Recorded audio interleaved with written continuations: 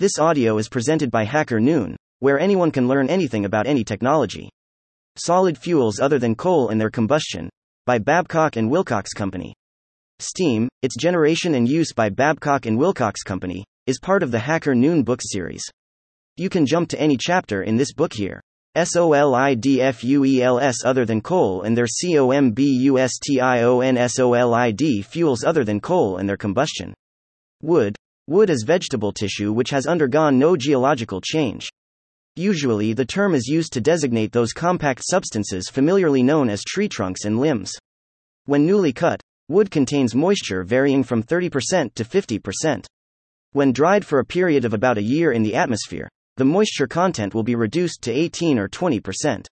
Wood is usually classified as hardwood, including oak, maple, hickory, birch, walnut and beech, and softwood, including pine, fir, spruce, elm, chestnut, poplar and willow. Contrary to general opinion, the heat value per pound of softwood is slightly greater than the same value per pound of hardwood. Table 41 gives the chemical composition and the heat values of the common woods. Ordinarily, the heating value of wood is considered equivalent to 0.4 that of bituminous coal. In considering the calorific value of wood as given in Thistable, it is to be remembered that while this value is based on air-dried wood, the moisture content is still about 20% of the whole, and the heat produced in burning it will be diminished by this amount and by the heat required to evaporate the moisture and superheat it to the temperature of the gases. The heat so absorbed may be calculated by the formula giving the lost duetto moisture in the fuel, and the net calorific value determined. In designing furnaces for burning wood, the question resolves itself into: first, the essential elements to give maximum capacity and efficiency with this class of fuel, and second, the construction which will entail the least labor in handling and feeding the fuel and removing the refuse after combustion. Wood, as used commercially for steam generating purposes, is usually a waste product from some industrial process. At the present time, refuse from lumber and saw mills forms by far the greater part of this class of fuel. In such refuse the moisture may run as high as 60% and the composition of the fuel may vary over wide ranges during different portions of the mill operation. The fuel consists of sawdust, hogged, wood and slabs, and the percentage of each of these constituents may vary greatly. Hogged wood is mill refuse and logs thought they've been passed through a hogging machine, or macerator. This machine, through the action of revolving knives, cuts or shreds the wood into a state in which it may readily be handled as fuel. Table 42 gives the moisture content and heat value of typical sawmill refuse from various woods. It is essential in the burning of this class of fuel that a large combustion space be supplied, and on account of the usually high moisture content there should be much heated brickwork to radiate heat to the fuel bed and thus evaporate the moisture. Extension furnaces of the proper size are usually essential for good results, and when this fuel is used alone, grates dropped to the floorline with an ashpit below give additional volume for combustion and space for maintaining a thick fuel bed. A thick fuel bed is necessary in order to avoid excessive quantities of air passing through the boiler. Where the fuel consists of hogged wood and sawdust alone, it is best to feed it automatically into the furnace through chutes on the top of the extension.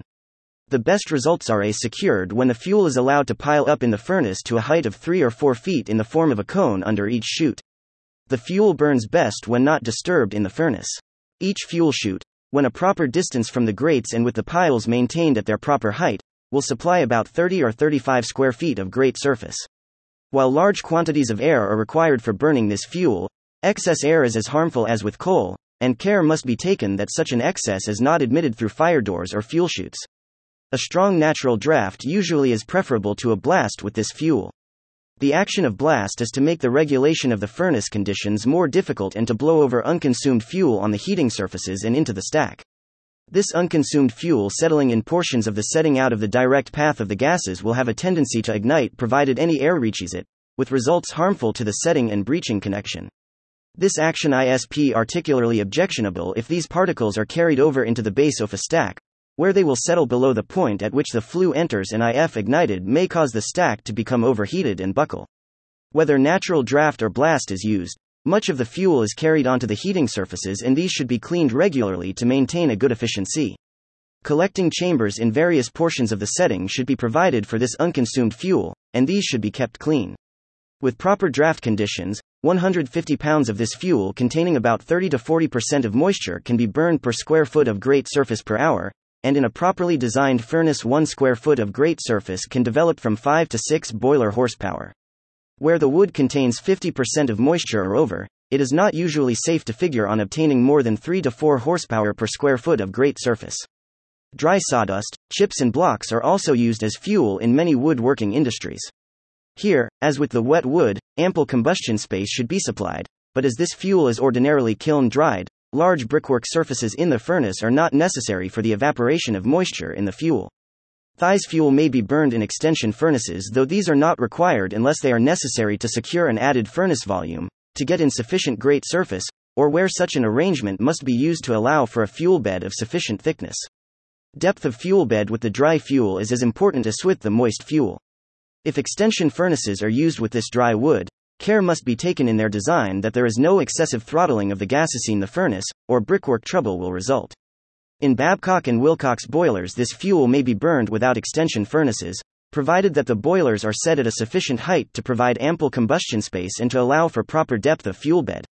Sometimes this is gained by lowering the grates to the floor line and excavating for an ash pit. Where the fuel is largely sawdust, it may be introduced over the fire doors through inclined chutes. The old methods of handling and collecting sawdust by means of air suction and blast were such that the amount of air admitted through such chutes was excessive, but with improved methods the amount of air so admitted may be reduced to a negligible quantity.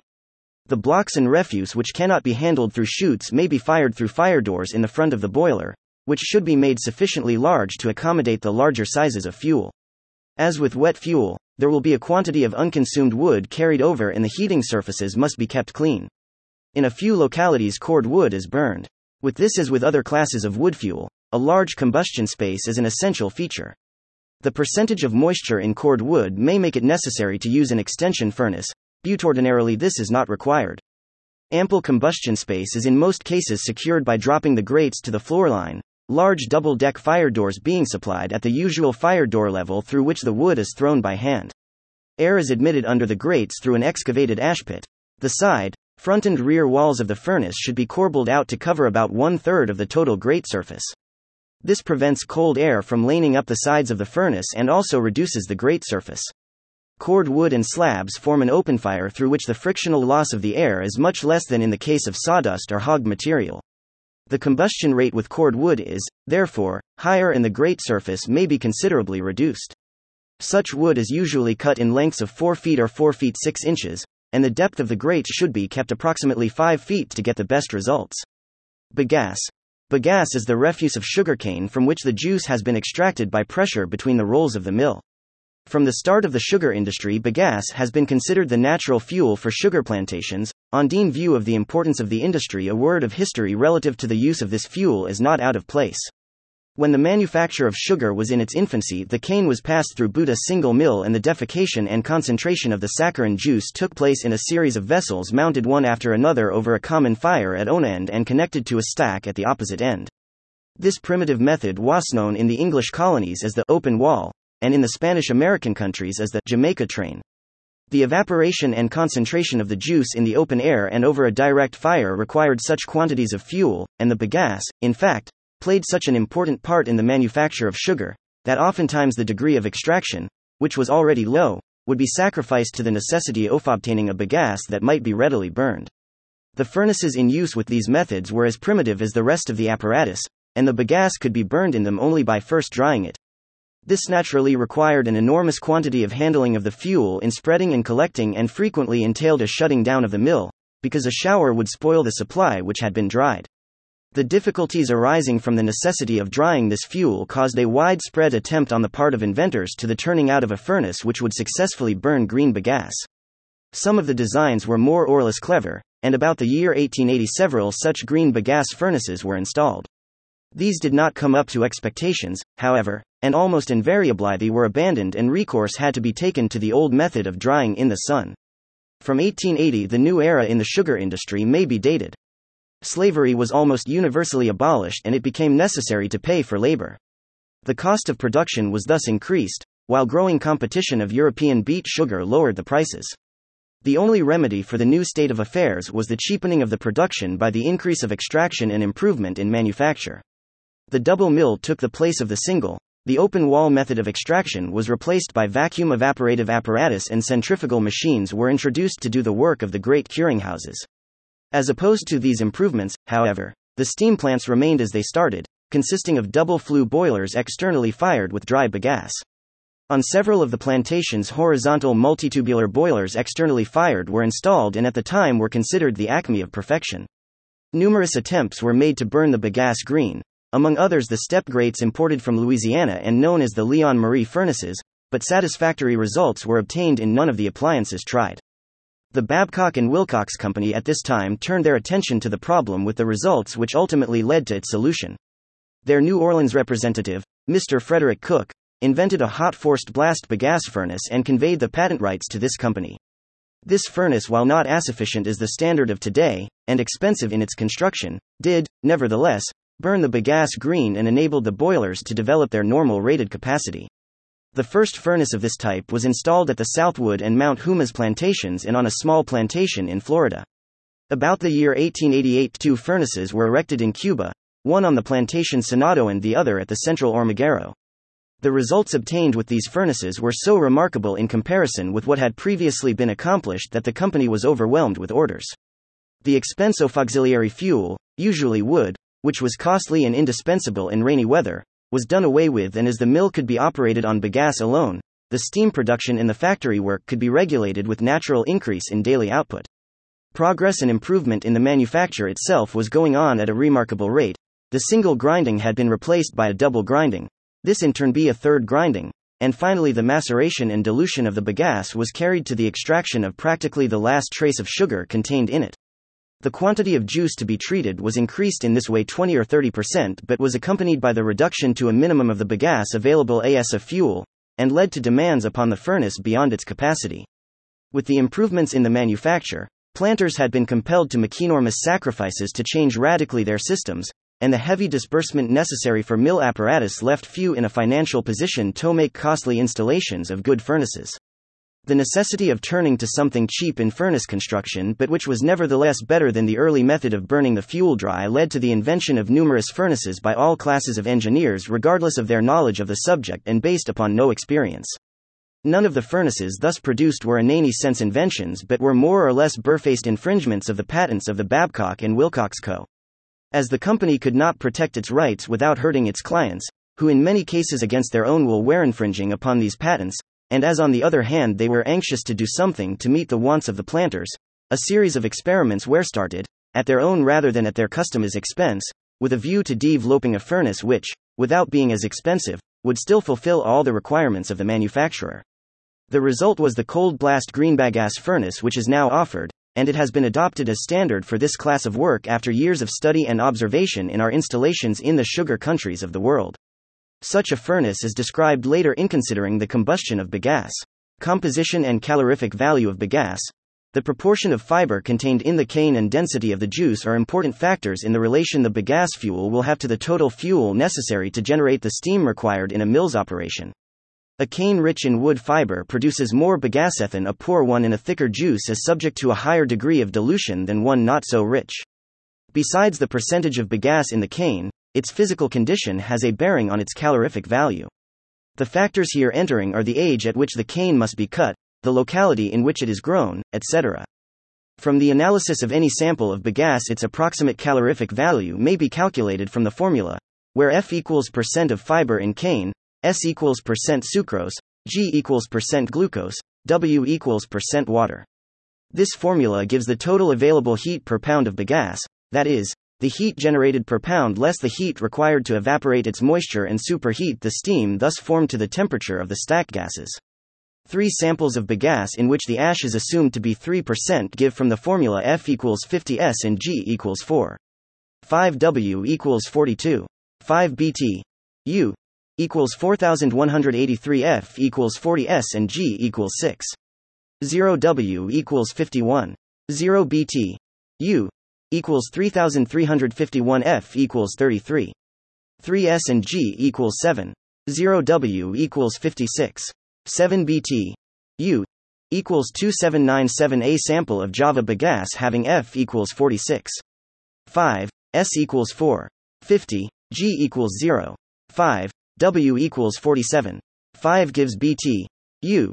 3868. These figures show that the drier the bagasse is crushed, the higher the calorific value, though this is accompanied by a decrease in sucrose. The explanation lies in the fact that the presence of sucrose in an analysis is accompanied by a definite amount of water, and that the residual juice contains sufficient organic substance to evaporate the water present when a fuel is burned in a furnace. For example, assume the residual juice, 100%, to contain 12% organic matter. From the constant in formula, that is, the moisture in a juice containing 12% of sugar will be evaporated by the heat developed by the combustion of the contained sugar. It would, therefore, appear that a bagasse containing such juice has a calorific value due only to its fiber content. This is, of course, true only where the highest products of oxidization are formed during the combustion of the organic matter. This is not strictly the case, especially with a bagasse of a high moisture content which will not burn properly but which smolders and produces a large quantity of products of destructive distillation, chiefly heavy hydrocarbons, which escape unburnt. The reasoning, however, is sufficient to explain the steam-making properties of bagasse of a low sucrose content, such as sari secured in Java, as when the sucrose content is lower, the heat value is increased by extracting more juice, and hence more sugar from it. The sugar operations in Java exemplify this and show that with a high dilution by maceration and heavy pressure the bagasse meets all of the steam requirements of the mills without auxiliary fuel. The high percentage of silica or salts in bagasse has sometimes been ascribed as the reason for the tendency to smolder in certain cases of soft fiber bagasse.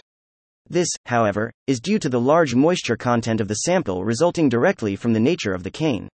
Soluble salts in the bagasse has also been given as the explanation of such smoldering action of the fire, but here tooth explanation lies solely in the high moisture content, this resulting in the development of only sufficient heat to evaporate the moisture. Table 43 gives the analyses and heat values of bagasse from various localities. Table 44 gives the value of mill bagasse at different extractions, which data may be of service in making approximations as to its fuel value as compared with that of other fuels. Furnace design and the combustion of bagasse. With the advance in sugar manufacture there came, as described, a decrease in the amount of bagasse available for fuel. As the general efficiency of a plant of this description is measured by the amount of auxiliary fuel required per ton of cane, the relative importance of the furnace design for the burning of this fuel is apparent.